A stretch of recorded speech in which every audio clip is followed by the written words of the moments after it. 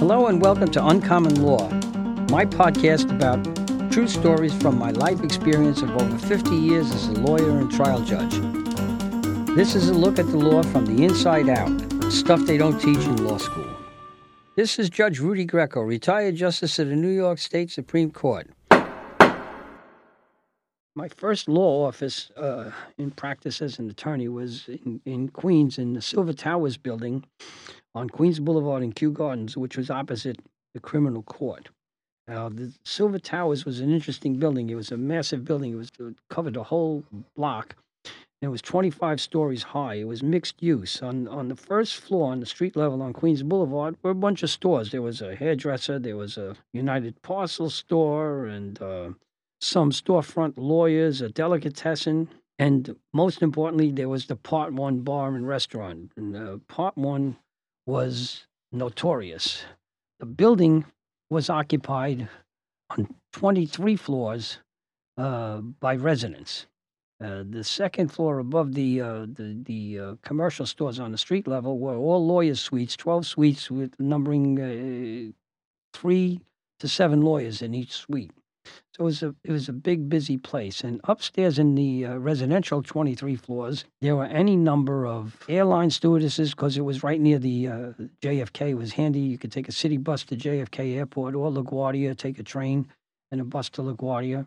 There were racing people because of the proximity of Belmont and Aqueduct racetracks to the building itself, and all sorts of people that were pretty interesting. And they would all hang out. The lawyers, the politicians, the cops, the assistant district attorneys, the prosecutors, the criminals themselves, the guys famous from the Goodfellas movie, the real life Goodfellas who pulled off the Lufthansa heist at JFK Airport. That was made famous in that movie. Cocktail waitresses and the stewardesses and the usual hangers-on would all congregate in the Part 1 bar, which was notorious, and it was fertile ground for stories and reporters, and including the Pulitzer Prize winning reporter Jimmy Breslin. And Jimmy was a son of Queens. He was one of a kind, or what the Irish would call a real piece of work. He grew up in a working-class family. At a very early age, his father abandoned his wife and children, of which Jimmy was one. And understandably, Jimmy was a bundle of contradictions.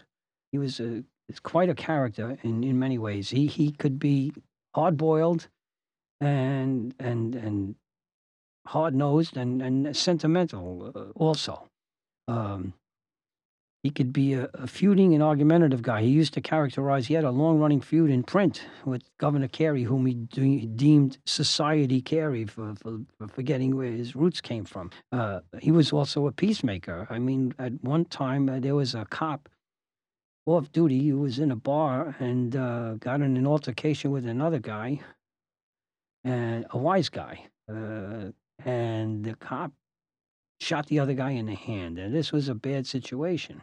The victim who was shot, happened to be one of the Goodfellas crew from Jimmy Burke, who was a friend of Jimmy Breslin's. They had grown up together in Queens.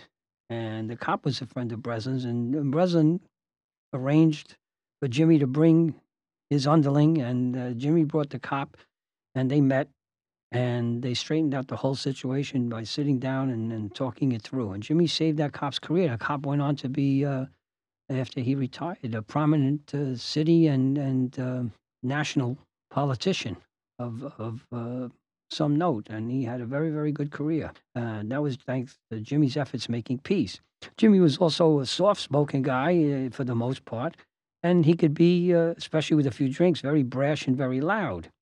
He could be very discreet. You could share a confidence with him, yet he could also reveal secrets that nobody should have known about, and he didn't even think about it, and he would do it. He did that a couple of times. He wrote about a Medal of Honor winner in Queens County, an Irish-American kid, and in the portrait of the kid's daily life, he made sure to highlight the fact that the kid had a bottle of Jameson's Irish whiskey on his night table next to his bed, which he didn't have to say.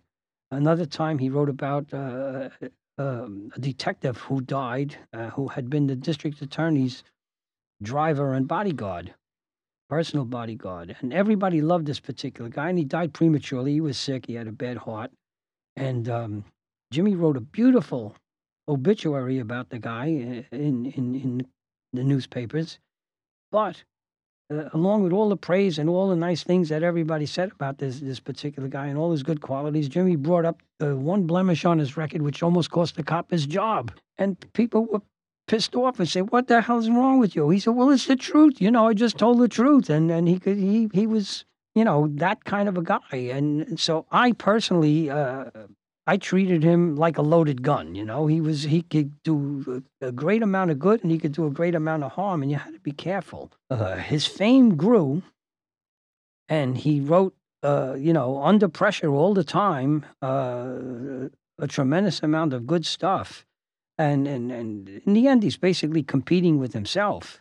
Because when you get that good, and you have to, a certain level of excellence is expected, and that's hard to do. It's like any sports team, once you win the championship and you're expected to keep winning the championships, that's tougher than the first one. And Jimmy hung out on Queens Boulevard.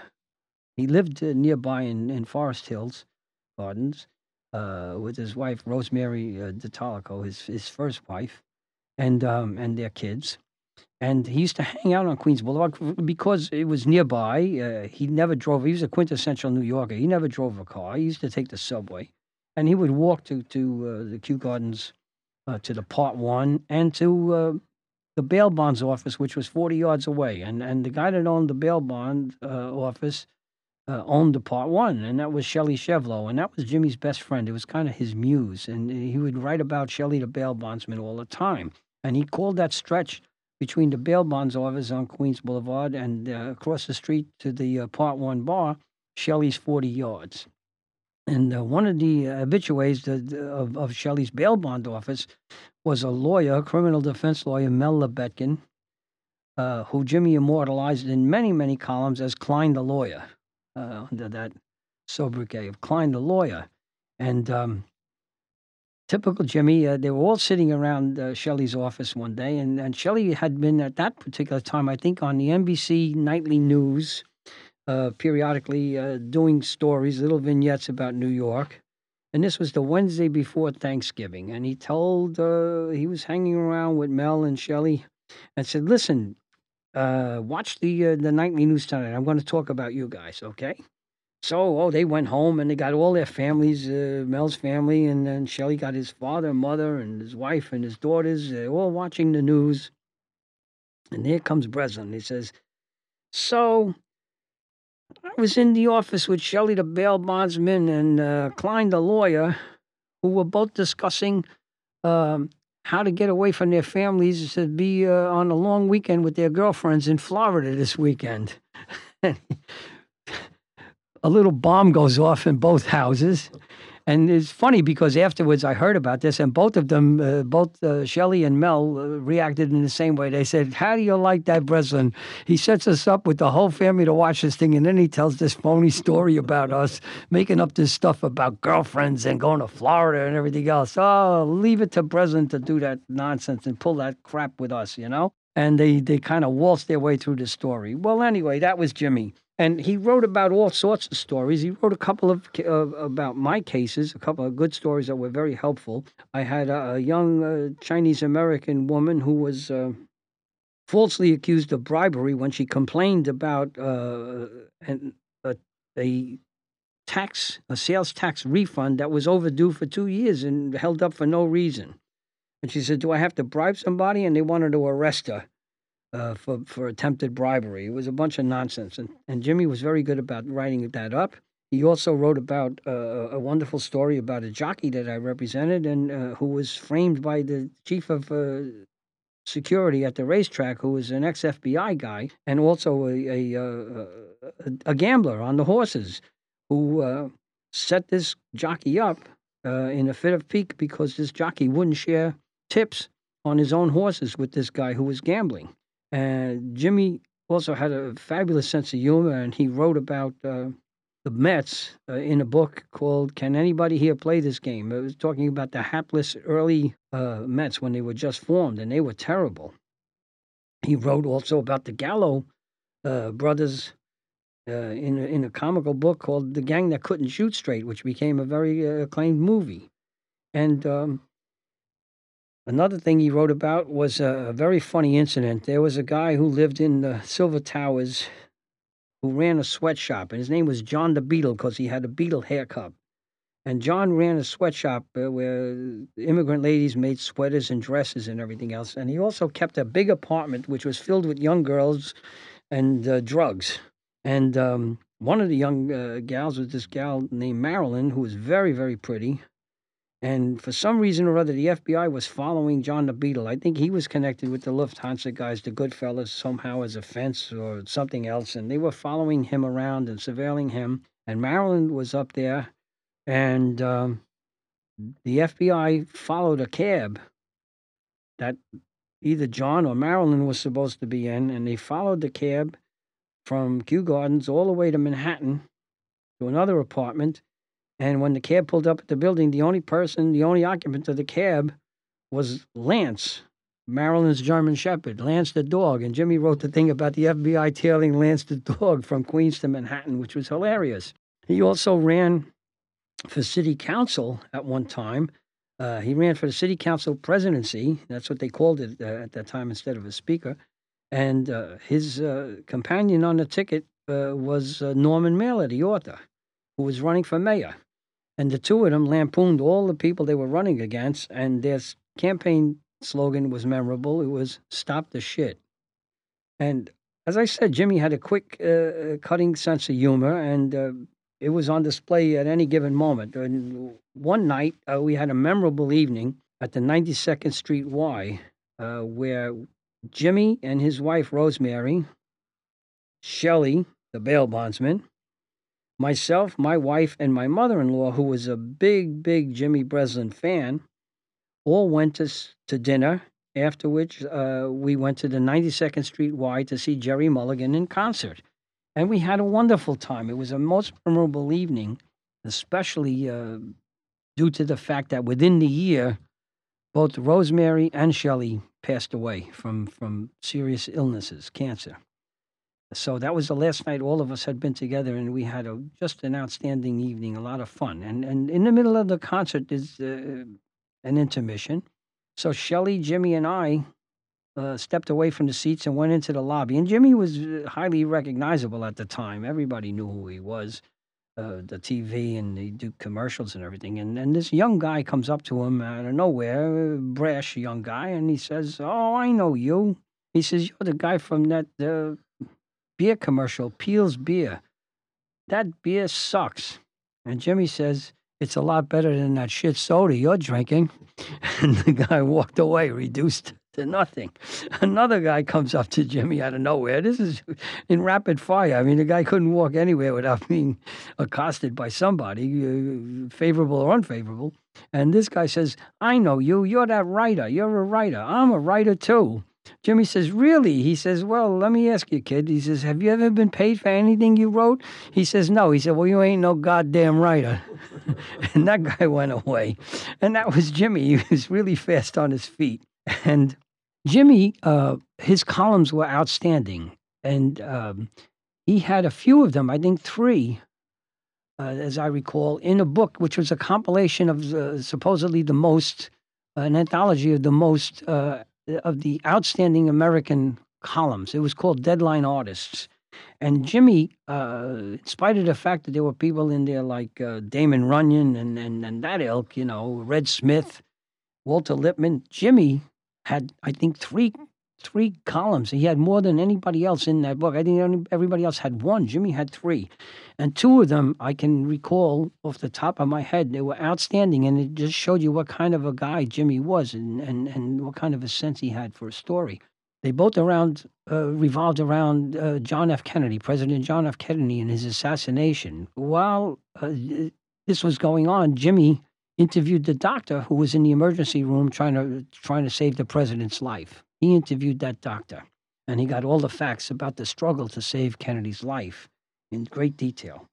And when Kennedy was buried, days later, everybody was talking in the papers about this notable and this king and this prince and this big shot and this prime minister and this president from another country Jimmy interviewed the gravedigger at Arlington National Cemetery, and it was a spectacular column. It was basically a worm's eye view of the events from the bottom up, and that was Jimmy. He was very, very special. Also, he got a lot of notoriety because he was corresponding through the newspaper with Son of Sam, the famous serial killer in New York, and that brought him a lot of notoriety and favorable and unfavorable. But he was always out there in the center of all of this stuff. His second wife was Ronnie Eldridge, who was a New York City council person from the Upper West Side. She represented the People's Republic of the Upper West Side. But Ronnie was a Jewish gal with 3 kids of her own. She was a widow, and Jimmy was a widower, and they got married. And Jimmy's Irish and Italian kids combined with Ronnie's Jewish American kids. And it was kind of the opposite of the famous Yiddish theater play, Abe's Irish Rose. They all got together famously. Ronnie was a great influence on Jimmy. He gave up drinking probably 20 years before he died. And they lived on the west side in a building with a swimming pool so that Jimmy could go swimming every day and work out. And he actually cleaned up his health and his act, and he did very, very well. And he died in his 80s.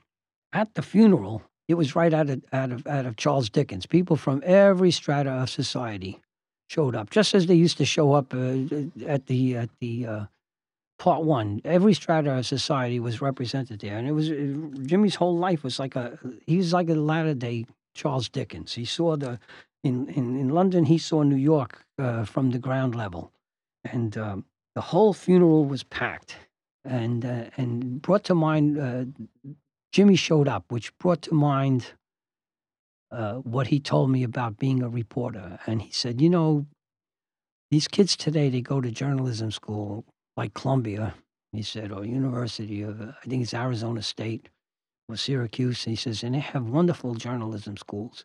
He says, and they get great educations. He says, but here's the story. He said, if there is a story, and it's out in Brownsville, and it's a blizzard or a rainstorm, or it's 98 degrees, hazy, hot, and humid, and this story's up on the 5th floor of a walk-up. He says, I'm on the subway, and I'm out to Brownsville, and I'm climbing those 5 or 6 flights of stairs to get that story. He says, I show up. He said, there's no substitute for shoe leather. He said, you have to show up in life. He says, these kids want to phone it in or get it by phone. He says, and that's the only difference between me and them. He says, I learned coming up in the Long Island Press, started out as a copy boy. I loved the excitement of the business, and I learned the business from the inside out and from the bottom up, he said. And the difference is showing up. And he showed up for his own funeral, which was attended by the governor and every notable person in New York society from every strata of the society. So, like a good photographer needs a good eye, Jimmy was an outstanding writer and columnist and journalist and novelist because he had the ear, the eye, the nose for a good story, and also he had a good pair of legs and he would show up. Thanks for listening. Come back next week for another episode of Uncommon Law, lessons they don't teach in law school. I'm Judge Rudy Greco. Court is adjourned.